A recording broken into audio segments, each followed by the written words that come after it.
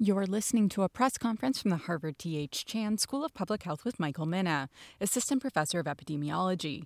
This call was recorded at 11 a.m. Eastern Time on Friday, January 15th. All right, Dr. Mina, do you have any opening remarks? No, happy to take questions. All right, great. All right, first question. Hi, thanks for doing this. We've heard governors and healthcare leaders expressing concern about healthcare workers not taking the COVID vaccine.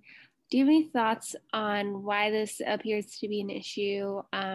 What could potentially be done about it to inspire confidence? And are you worried about this potentially sending a message to the general public? Well, it's a great question. It's not directly in my domain of expertise to comment on why there's sort of a large group of people who are refusing. But what I would say is, I think especially for young people, there's probably some reluctance to get a vaccine. I don't know. I think some people might be doing it because they are concerned about safety profiles or something like that. But I think a lot of people are refusing to get a vaccine right now because they're seeing themselves as young and healthy and potentially sort of hopping in front of some elderly or more vulnerable person that would necessarily otherwise, or that they perceive would otherwise get the vaccine. So I think that both of those two are at play for healthcare workers. They're put in an interesting position of being first in line, which comes with some levels of potential guilt, I suppose. So I don't know that I'm too concerned about it sending a wrong message. I think at the end of the day, people are going to likely get vaccinated. We're going to see lots and lots of people end up getting vaccinated. So I think we can anticipate things will continue moving forward. Thank you. Next question. Good morning, Dr. Mina. I assume we'll probably get to talking about rapid tests, but I was hoping you could speak to the many variants out there. And specifically, I'm curious, I've seen some talk of this, that this is, I don't know if to be expected is the right way to put it, but as the pandemic continues, as you have more and more infections and more time, perhaps that helps explain why we're seeing more now, and curious which ones might be concerning you the most. I think that from my perspective, this was essentially a definite that we would start to see these occur. So they shouldn't be taking anyone by surprise. I like to think of viruses like software, and a new virus is like software version 1.0. It would be extremely naive if we thought that for some reason that this virus was going to come out and be virus 1.0 of itself and not have any real way to improve itself. That just isn't how viruses work. So in that sense, these mutations are expected. What exactly happens now with them is, that the world is this virus's oyster, if you will. It has a lot of room to grow. It's showing us how plastic its spike protein is. It can continue to mutate in ways that, hopefully we can identify and we can predict. But viruses have a tricky way of finding new ways to mutate that we won't be able to predict. The South Africa variant, for example, well, I'd say that there's two. For me, it's not what each of these individual variants represent, or it's not what they are that is most concerning. It's really what they represent. They represent that there are more variants to come, and potentially strains that can start evading immunity once we really start bottlenecking this virus. I would say that the UK variant that did come about, that is concerning because it has just so much more, it's speeding through population so much quicker. And that doesn't even without increasing any sort of pathogenicity, it will kill more people because it's going to infect more people. The South Africa variant is showing some ability to evade neutralizing antibodies to a certain extent. And so if we continue to see variants like that, that would be very, very damaging potentially, of course. So this brings us to sort of, we need to do everything we can now to get ourselves ready to get transmission as low as we possibly can for this virus. The best way to prevent mutant strains from emerging is to slow transmission, and to do that without the vaccine, through other measures. So, I've of course talked about testing very much. I think President-elect Biden will be really pushing for testing as a means to control this virus in a way that we haven't seen yet. And we'll also continue seeing all of the other public health approaches continue. And I hope that we can just get transmission down as much as possible and reduce the likelihood of a bad mutant coming about. Thank you. Next question.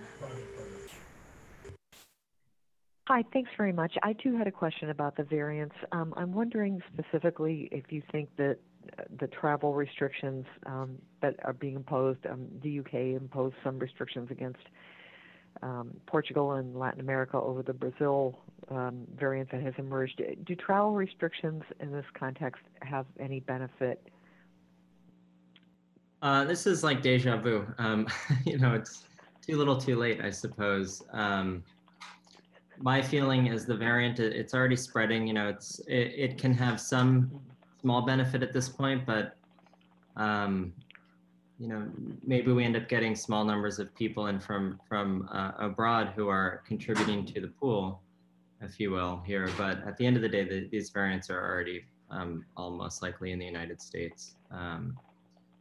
And if they're not in the United States, then we're a country with some of the highest rates of infections in the world. So we can breed our own variants that are just as bad or worse. So I think travel restrictions might be useful for just mitigating spread overall, but if it's in an attempt to really stop one of these strains from sort of spreading into the United States or outside, I think a lot of that has already been, the ship has sailed there already. Thank you so much. Next question.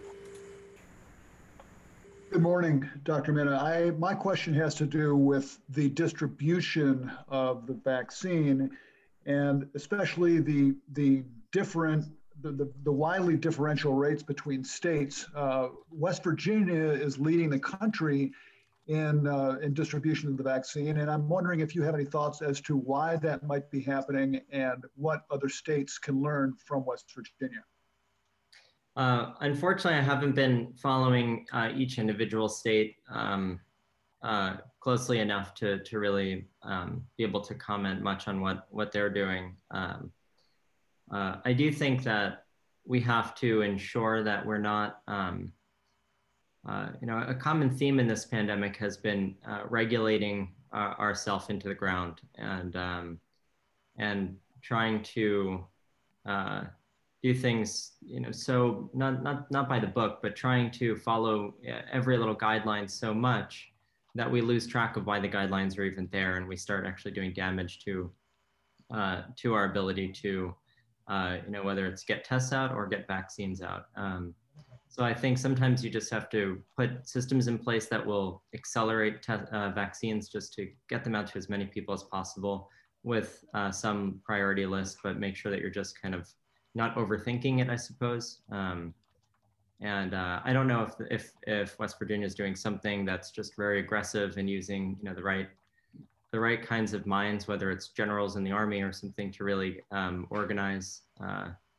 But I would say that I think we have overthought too many aspects of this to our own peril, and we can't overthink this one. We just have to do it.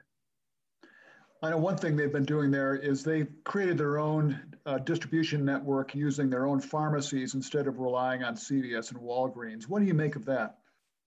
If it's working, I think it's great. I mean, CVS and Walgreens have an amazing reach, and so they're a good sort of one-stop shop, if you will, to talk to a few people and get a vaccine distributed to the whole country or within a state to the whole state. But If you have a more malleable system, for example, because it's a smaller chain, but it's across the whole state or multiple pharmacies, by all means, I think that we should be using grassroots efforts, if you will. We should be using big chains. We should be using whatever is fastest, whatever is going to be the most nimble, and where we will get people who are dedicated to just helping with this cause of keeping the population safe. Thank you. Next question. Hi, I have a question regarding the debate about whether or not it is advisable to follow the UK approach in postponing the second dose of the vaccines.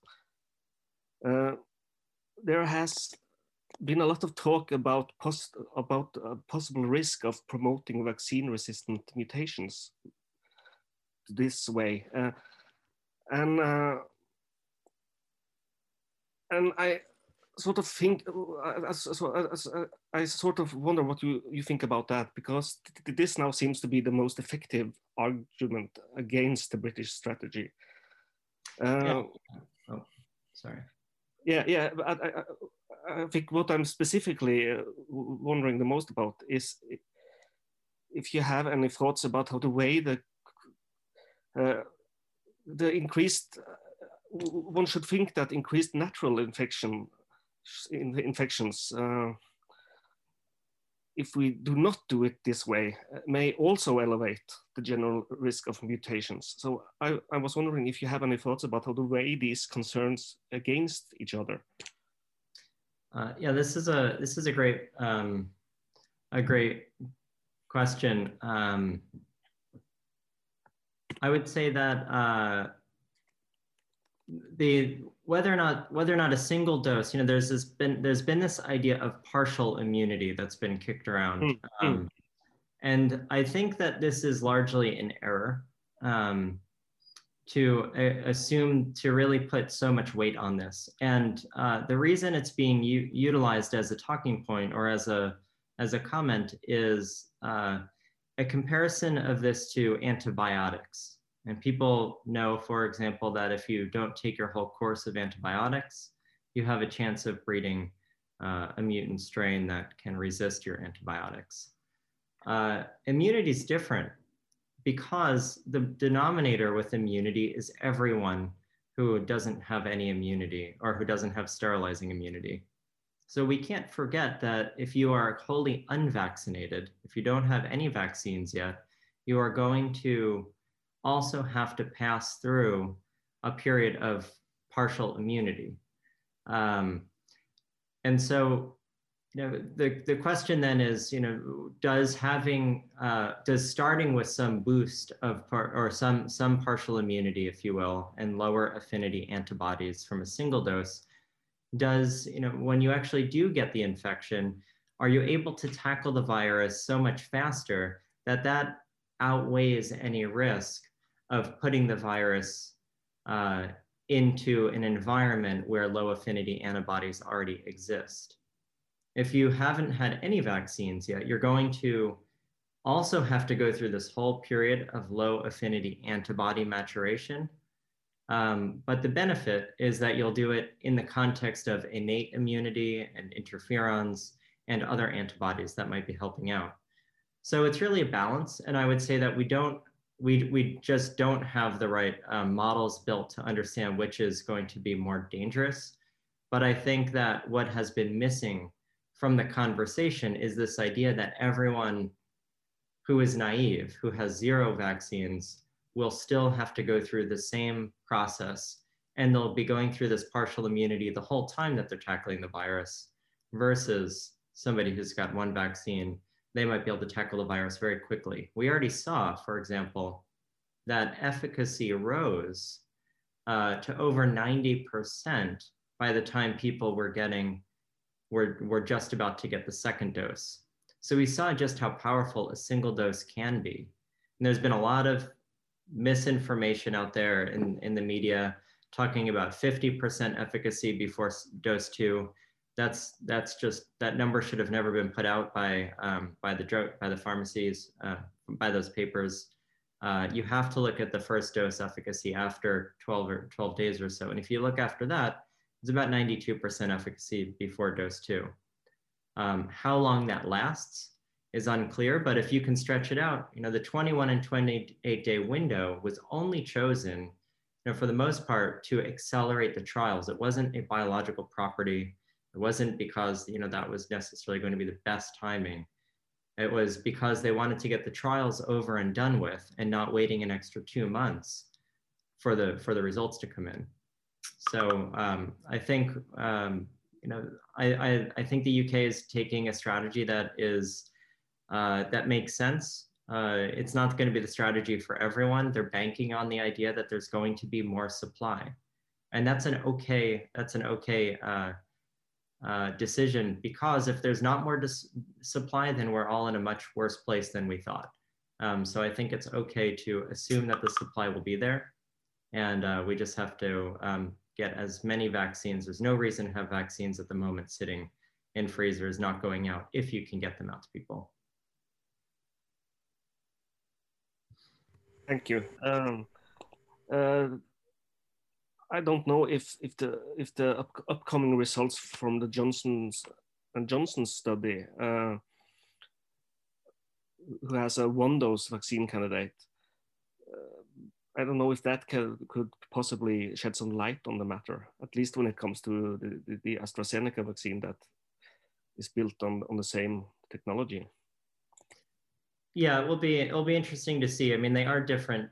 Some critics will say that, and rightly so, that the mRNA vaccines maybe more than an adeno-vectored vaccine require a boost. But it's very unclear to me. For example, the mRNA vaccines are doing so well. The 2-dose regimen of AstraZeneca was much lower efficacy than even the single dose appeared to be from the mRNA vaccines.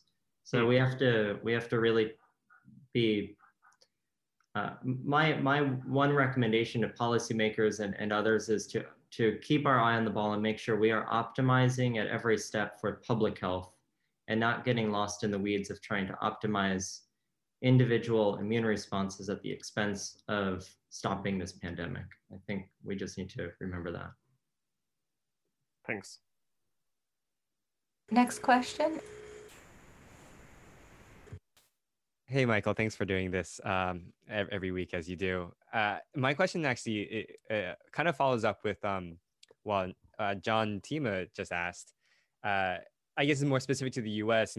Recently, Health and Human Services Secretary Alex Azar told states to use up their second dose, or the reserve of second doses to speed up vaccination, and relying on manufacturing to fill in those second doses later once they're available.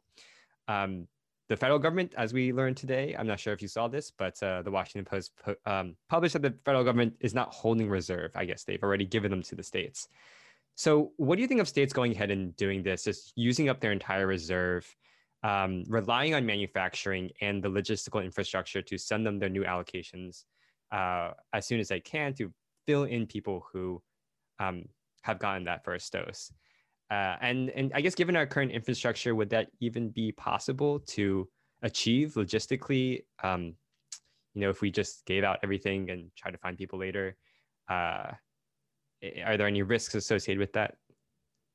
I would say that ideally what will happen is we will go through the reserves as sort of in real time, and that by, if somebody is slated to come back at day 28, and that they will do that. They'll come back at day 28 and there will be a dose for them. Now, if there's really no dose for them, I have a feeling that most people will, because they've been given out, we have to look at what that might sound bad for the person who isn't getting their second dose.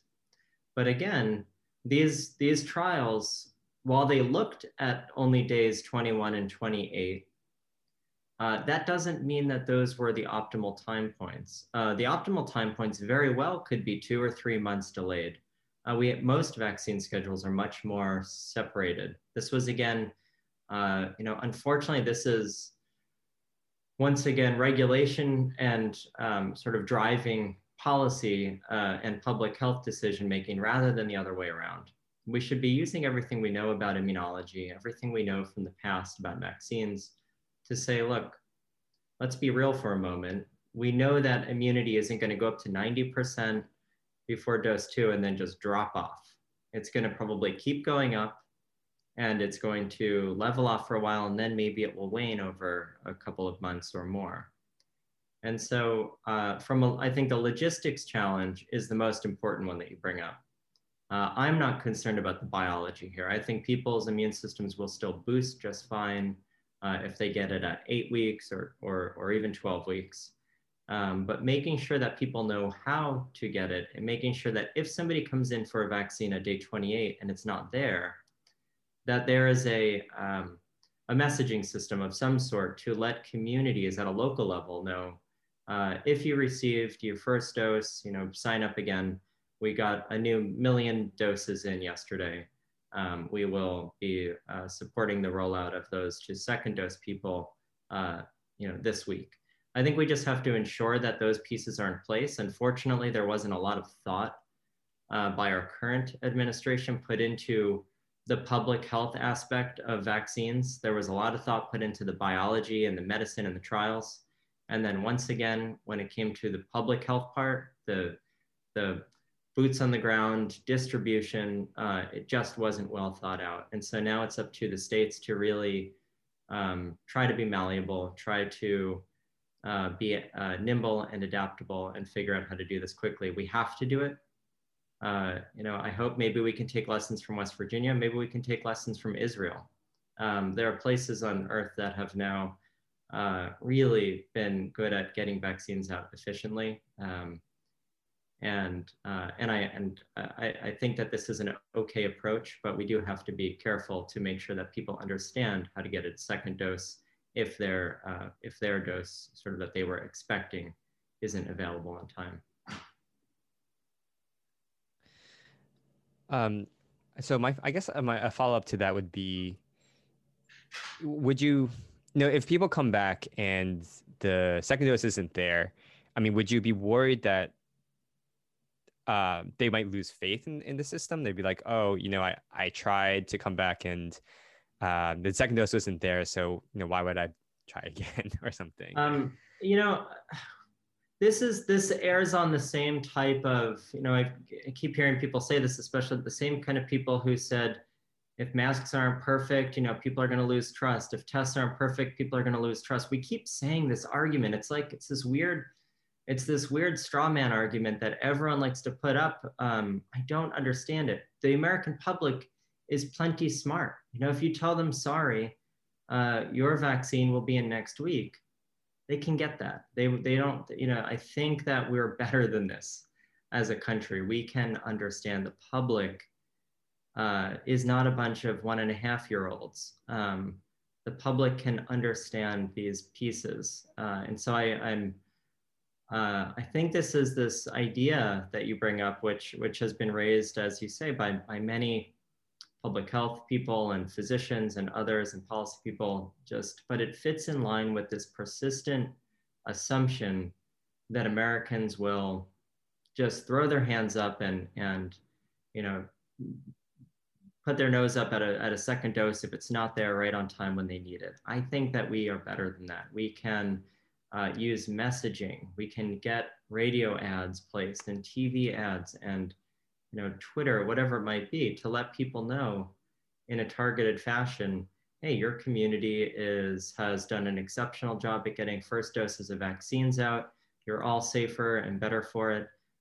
What it means is that you will get your second dose 2 weeks later.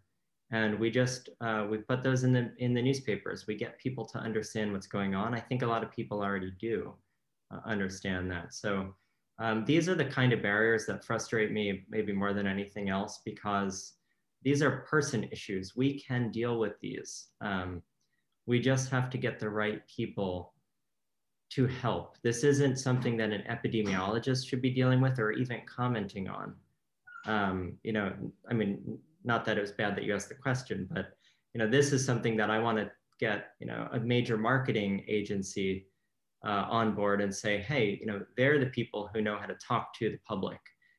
And we should be bringing these marketing agencies on at every step throughout this pandemic to help bring in the real experts who have a lot of experience changing the hearts and minds of Americans.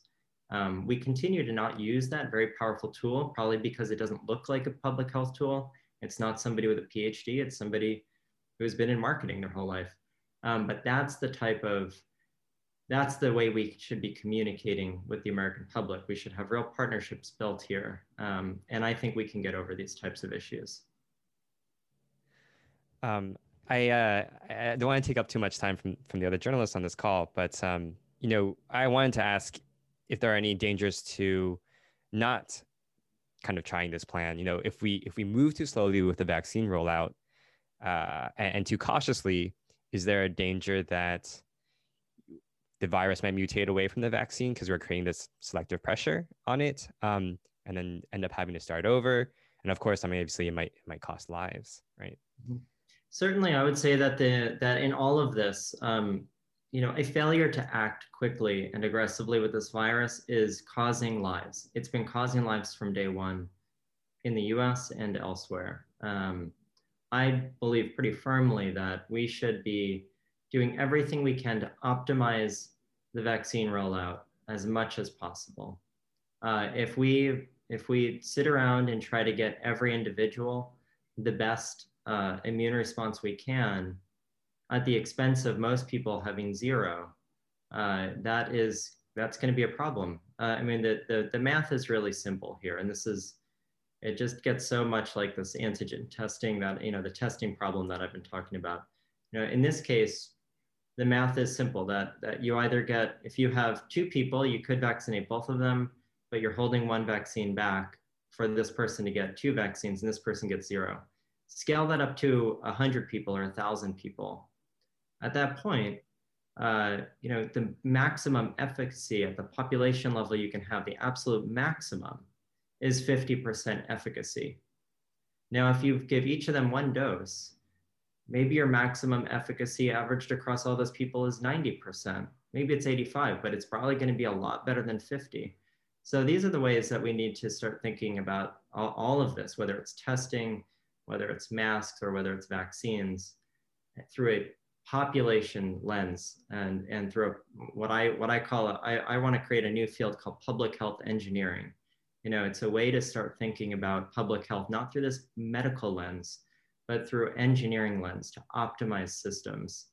And so I do think, you know, part of this, to get to your question, is if we act slowly, if we try to do this too methodically, if we focus too much on optimizing every individual immune response and doing a perfect 28 days, or, you know, that's not how we win a pandemic that's killing 4,000 people every single day in the United States. Thank you. Next question. Hi, thank you so much for doing this. I know you've touched on vaccine rollout a little bit. Here in Florida, where I am, you know, we have 67 different counties, each have a dozen different rules on how to roll it out. You have churches, Publix, CVS, Walgreens, health departments, hospitals. There's no one plan to ensure everyone is going to get a shot. Multiply that by 50, some would say the vaccine rollout in the US is quite a mess right now. Now you have President-elect Joe Biden, who's saying we have to federalize this in his new plan that came out last night and make it more simple. How important is that to get more people vaccinated?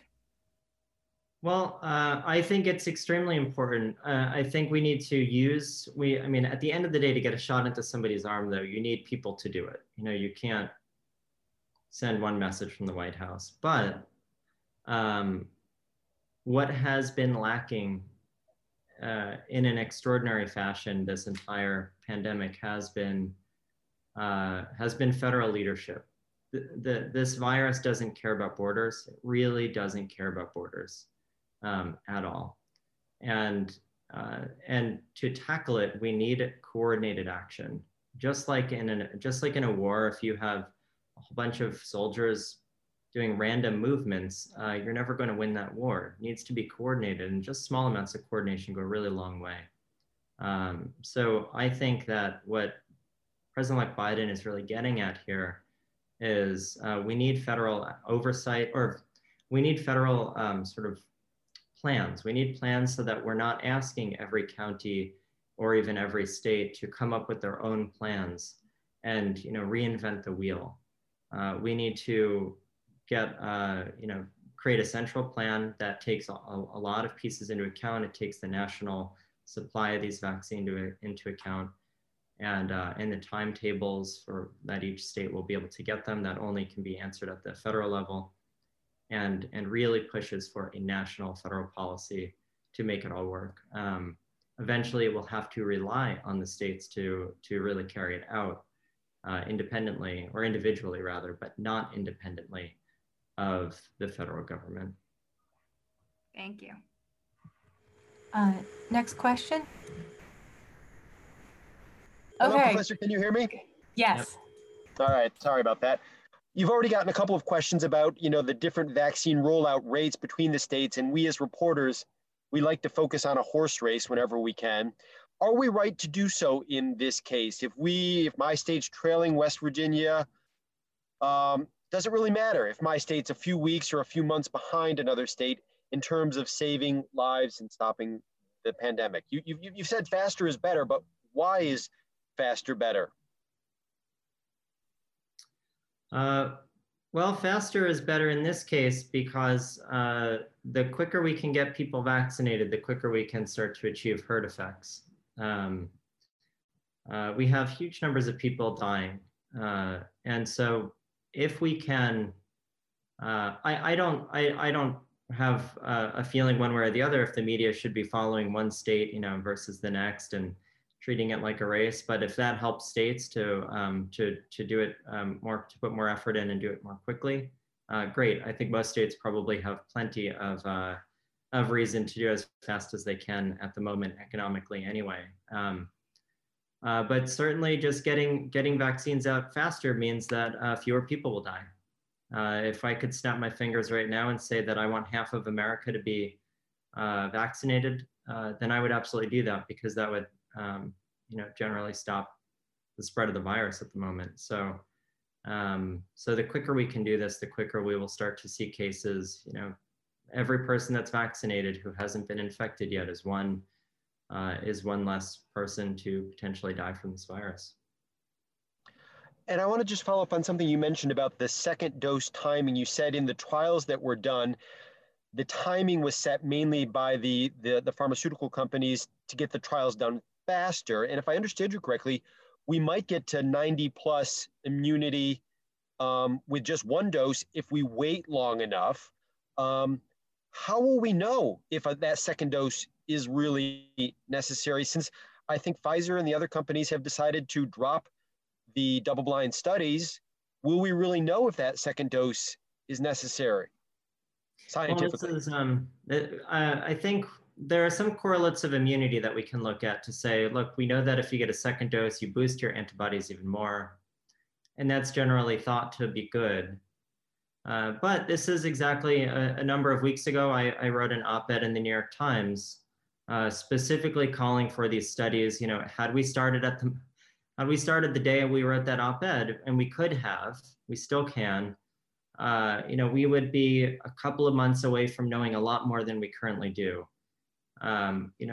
These don't have to be super expensive studies. I wish that we would start them today. What we should be doing is we should get people who have had a single dose already, maybe a month ago, and are about to go get a second dose, have them volunteer to not get their second dose, have them volunteer to participate in a trial. We can do this utilizing the current rollout of the vaccine as our study.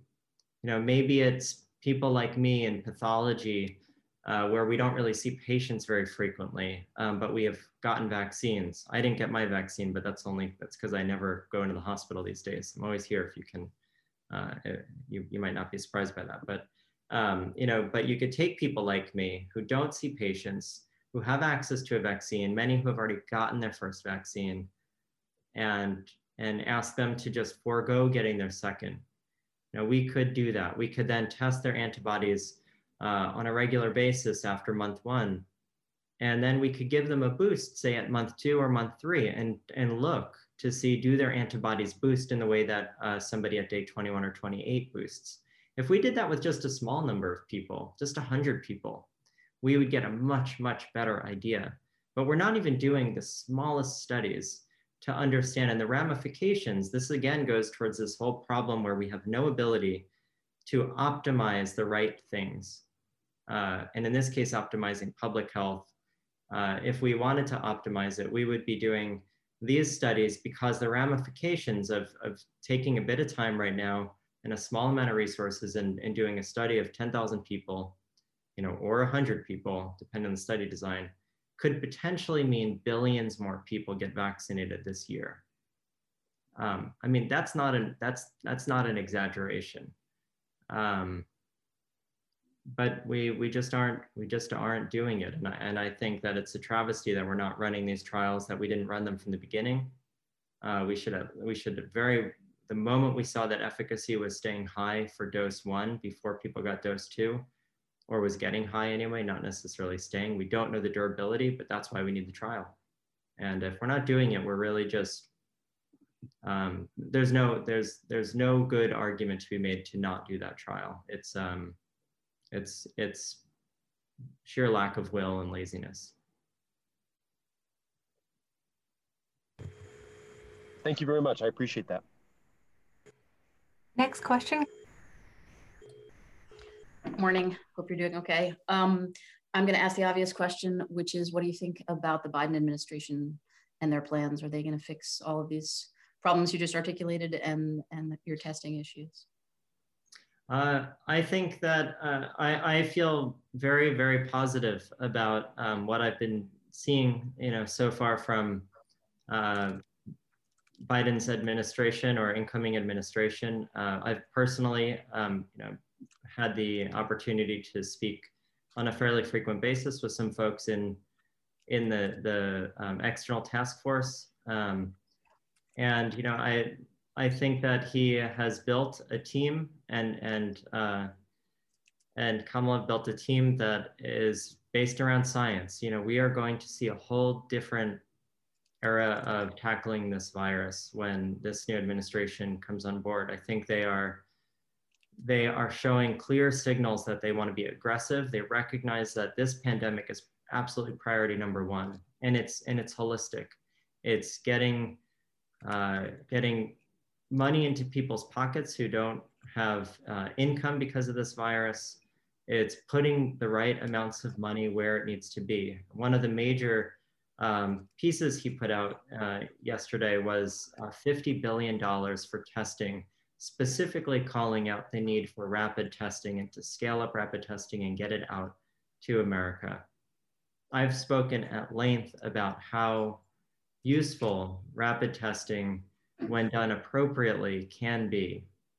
And the Biden administration is clearly sending signals that not even sending signals, they're just overtly putting it in their plan that this is going to be a priority. The testing we've been doing hasn't worked. They are now recognizing that the testing we need are rapid tests. They are tests that will give people answers in moments, not days. And that makes them, and can be distributed and sold very cheap and inexpensive, made in the tens of millions a day. We'll see companies like this company that's providing tests for the UK, Innova. They are scaling to literally tens of millions that just one company will produce in a single day, every day moving forward. So the scaling is getting there. And I think the Biden administration is recognizing that this is a powerful tool, and they're taking a reasoned scientific approach to thinking through what are going to be their first steps when they get into office and into power here. How will they be able to really make a differentiating impact on this pandemic? And I feel very positive that positively that this is the right administration to try to tackle this virus. Great, definitely thought of you, and I read that in the Biden plan.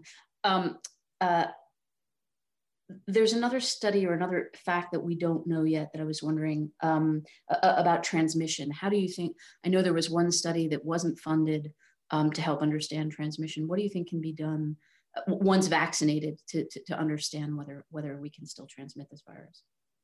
This is another thing. We should have been doing this all along. It's a travesty that we didn't. The reason, for anyone who hasn't followed this, the reason we need to know if a vaccine inhibits or stops people from transmitting, it's because it makes all the difference in the world towards our efforts to utilize vaccines to achieve herd immunity. If the if the vaccine prevents us from getting severe disease, but still the virus can grow in our nose and mouth and be able to spread, then we are not going to, we're going to have to vaccinate many, many more people before we reach herd immunity. My expectation, my full expectation is that this virus, I keep saying that, this vaccine will elicit reductions in transmission, but we don't know how much. We've seen in monkey models and things like that, that people have lower viral loads. And we know that lower viral loads generally reflect lower transmissibility for obvious reasons. But will that last? My biggest concern, I have a number of concerns, but my biggest concern is that we have only studied these vaccines in terms of our formal trials up through a few months to 2 to 3 months after dose 2. But there's reason to believe that after 2 or 3 months, all of your plasmablasts that you have, all of these cells that are producing a lot of antibodies, they sort of have to die off. They are temporary cells. And so although the vaccines have been doing a very good job at stopping infection, symptomatic disease, they hopefully during that period of time are stopping transmission, though we did not look at it closely. One question is, will they continue stopping transmission at month 3 and 4 and 5 and 6 after all of your frontline cells, if you will, that are spewing out tons of antibodies die off? And we just don't know. So I think we should be doing those studies as well. And again, it doesn't need to be these $250 million studies. We could just be taking people today saying, hey, you've gotten a vaccine, let's start swabbing you daily, and keep the swabs in your freezer, and every 3 weeks mail them in, to this company. Will run PCR tests on them, whatever it might be. We can do this very cheap and inexpensive, and nimbly and quick, and it would put us in a much better position to know what we're dealing with in the future. That we're not doing it, or it's not being supported widely in the US is unfortunate, but my guess is other countries will step in and do these trials. It's not too greedy. I have one more question, which is how long do you think how long do we give the Biden administration to work? What do you think is the time frame now to make a difference, to expect a difference? Well, I think we have to be very clear about what the expectations are. I think we can't expect a major shift on day one. That's just not going to happen. But I do think that there is a lot that can be done over the first couple of months. Presidents like to say what they're going to do in their first 100 days in office. I think that is it's always ambitious, it's always accelerated, but in this case, with this pandemic, I think that there is a tremendous amount that this president can do, and the full administration that's coming on board with 100 days in office. In that first window of time, I think that they can, if I was advising the president, right now directly, I would say, step number 1 is take some of that 50 billion that is just set aside, essentially designated for testing, get it to these companies to scale up as quickly as possible. They're doing a good job on their own, but if the government helps them to scale, that also encourages them to keep their costs low later on. So that will put us in a good position to negotiate good prices with these companies. So we're not spending $20 per test when we could be spending $2. As soon as scaling is getting going, we know that we have a lot of these tests available already. We need to convene the CDC and the Biden administration. They need to come on board and they need to develop a plan for how exactly these tests will be used.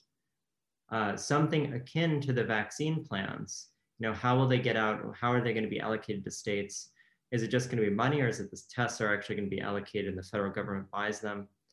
That plan needs to be put in place very, very early with specifics on how people should use them at home, at work, at school, et cetera. And then, after that first piece should take weeks. And then we should just start seeing these tests get out to the public, get out to the masses. And if the president does that, they can only accelerate vaccines so much. You can't really do much more with masks. You can't do much more with shutting down. I mean, unless we really shut down, but with distancing, these tests are something that Biden can stand up on day one and say, this is our plan. We're going to scale testing. We're going to create the policy. We're going to get tests to every American household in the next 5 weeks. And if we start seeing these tests actually reach into American households in a short order, which they can, we can start seeing cases plummet. We can start seeing whole communities achieving herd effects, not herd immunity, but herd effects through the frequent use of these tests.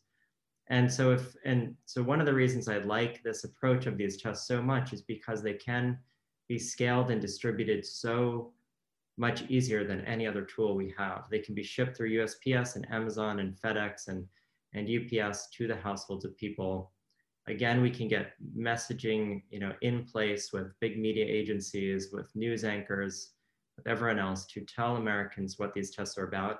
And if we can do that, we can start to see cases come down dramatically across the country within weeks in a way that vaccines could never do in these first 100 days. So I hope that there is a major investment by the administration to push a plan like this. And I'll write it for them, with if they want. But I don't think it's that hard. It's not easy, but a lot of good people have put a lot of thought into this over the last year, and I think that there are plans that can be put into place very quickly. Okay, thanks. I'm going to kind of piggyback on that really quickly too. Is that $50 billion for rapid tests? Is that what you've been hoping for? Yes, we've been really pushing for this for a long time.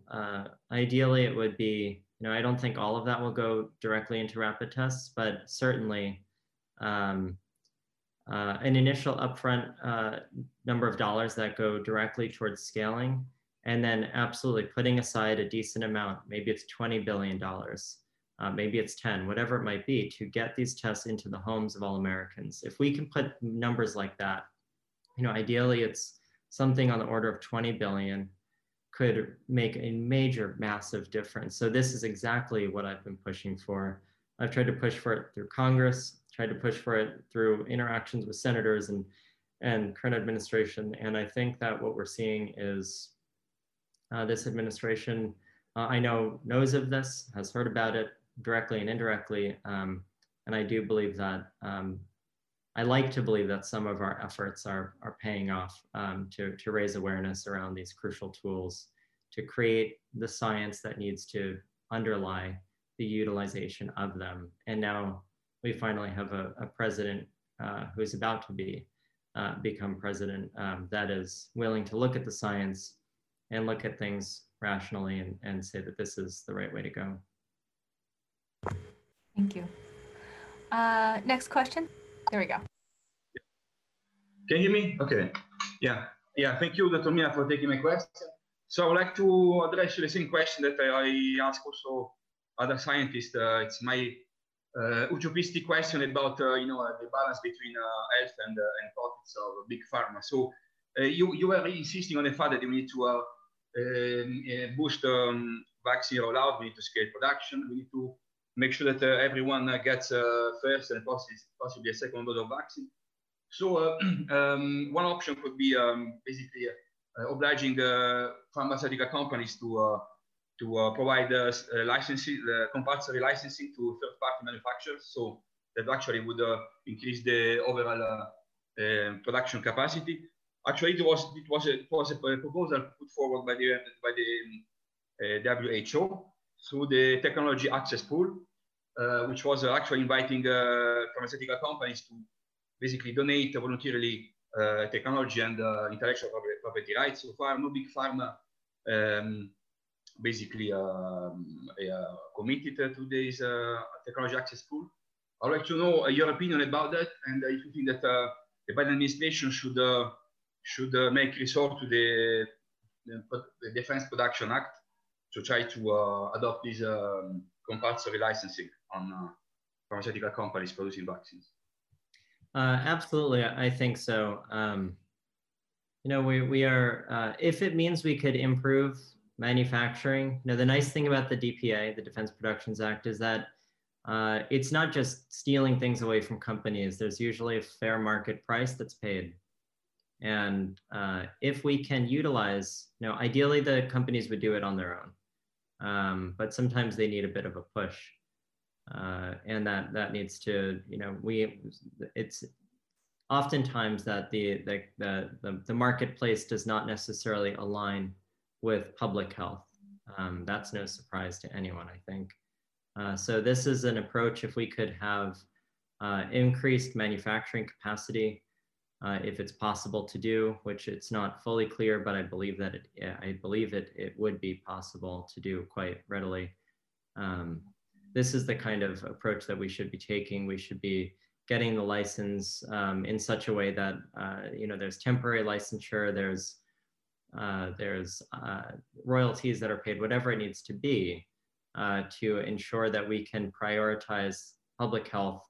At the end of the day, the American public has largely funded huge portions of these vaccines, the R&D for them, whether that's before COVID through NIH grants and taxpayer dollars, which people oftentimes forget how much of the research that led to these vaccines and the basic infrastructure and development of them is actually taxpayer funded, going back years.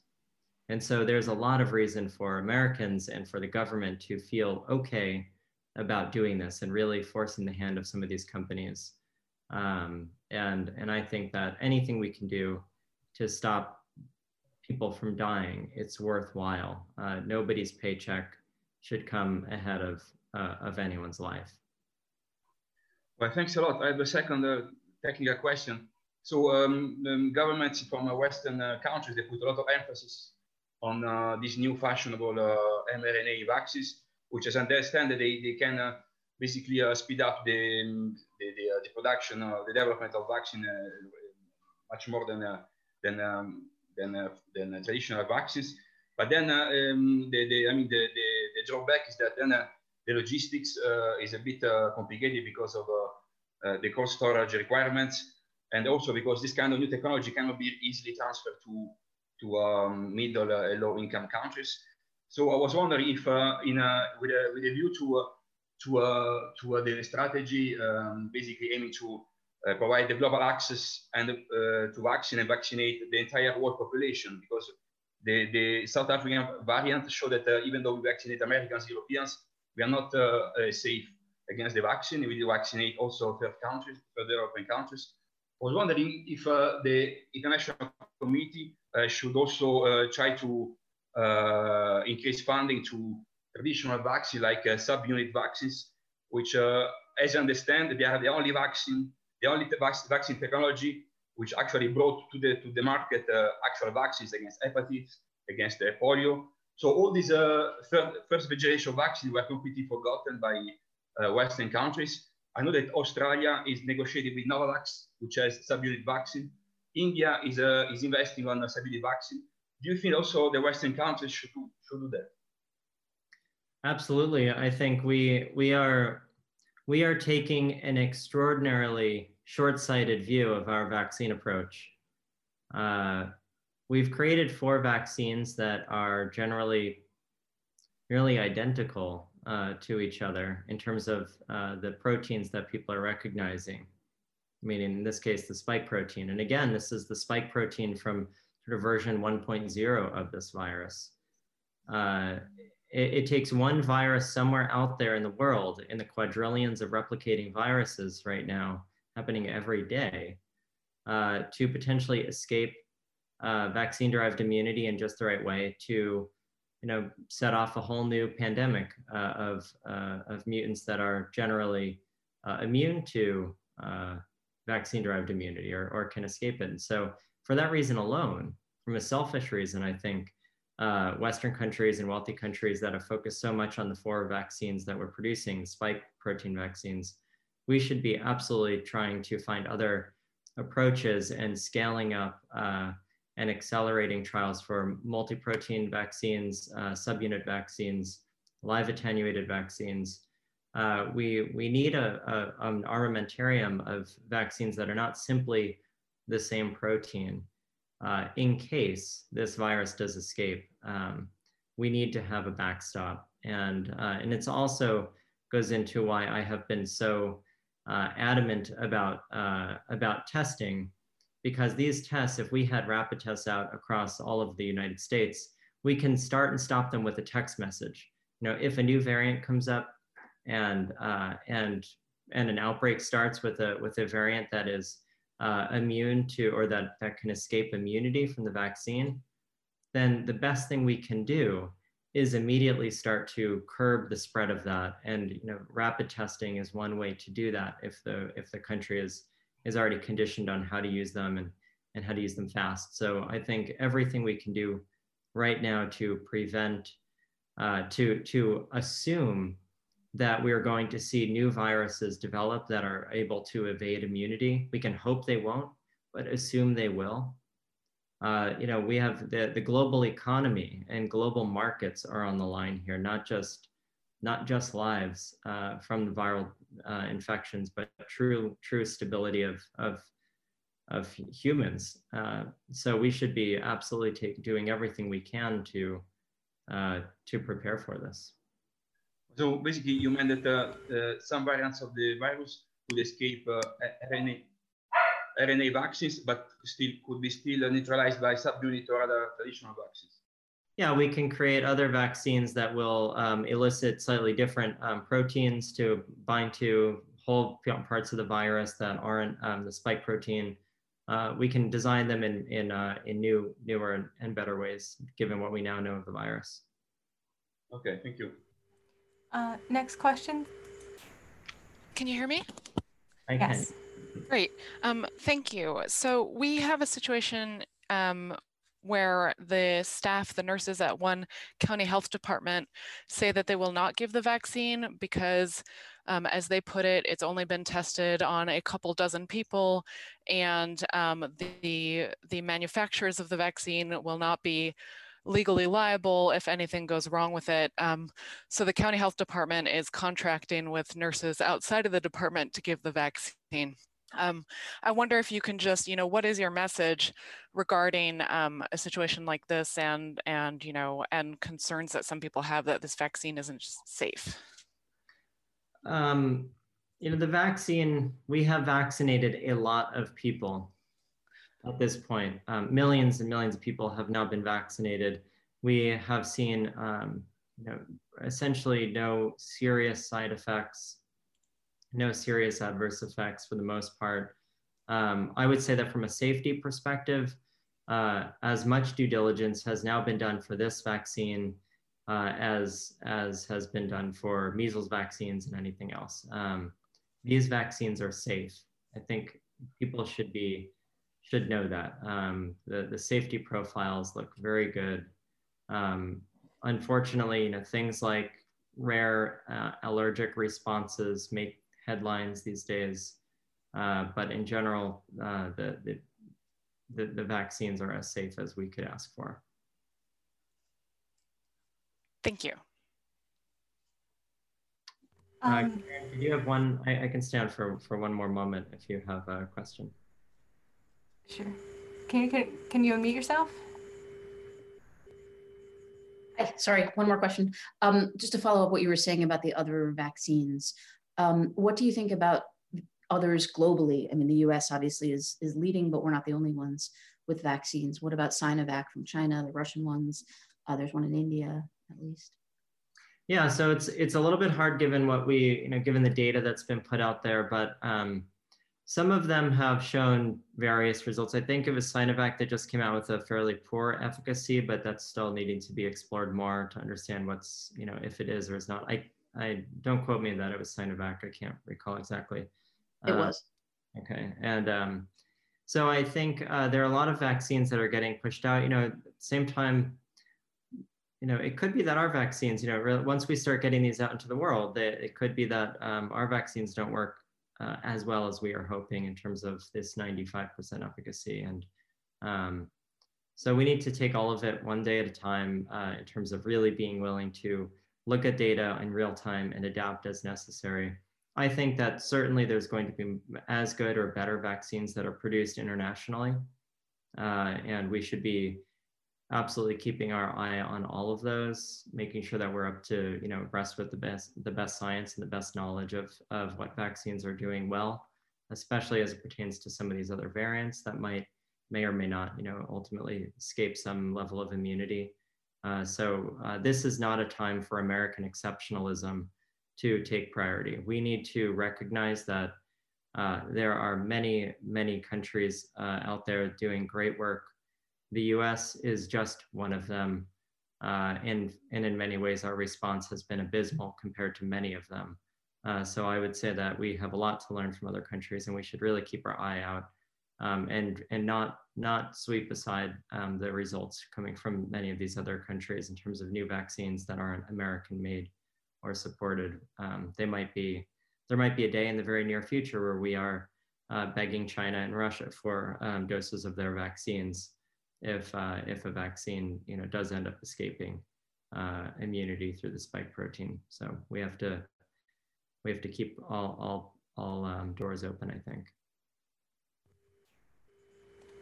Thank you so much. Have a good day, guys. Thanks. Thank you. Dr. Mina, do you have any final thoughts for us? No, I think that's it for now. So I'm just, thanks everyone for coming. This concludes the January 15th press conference.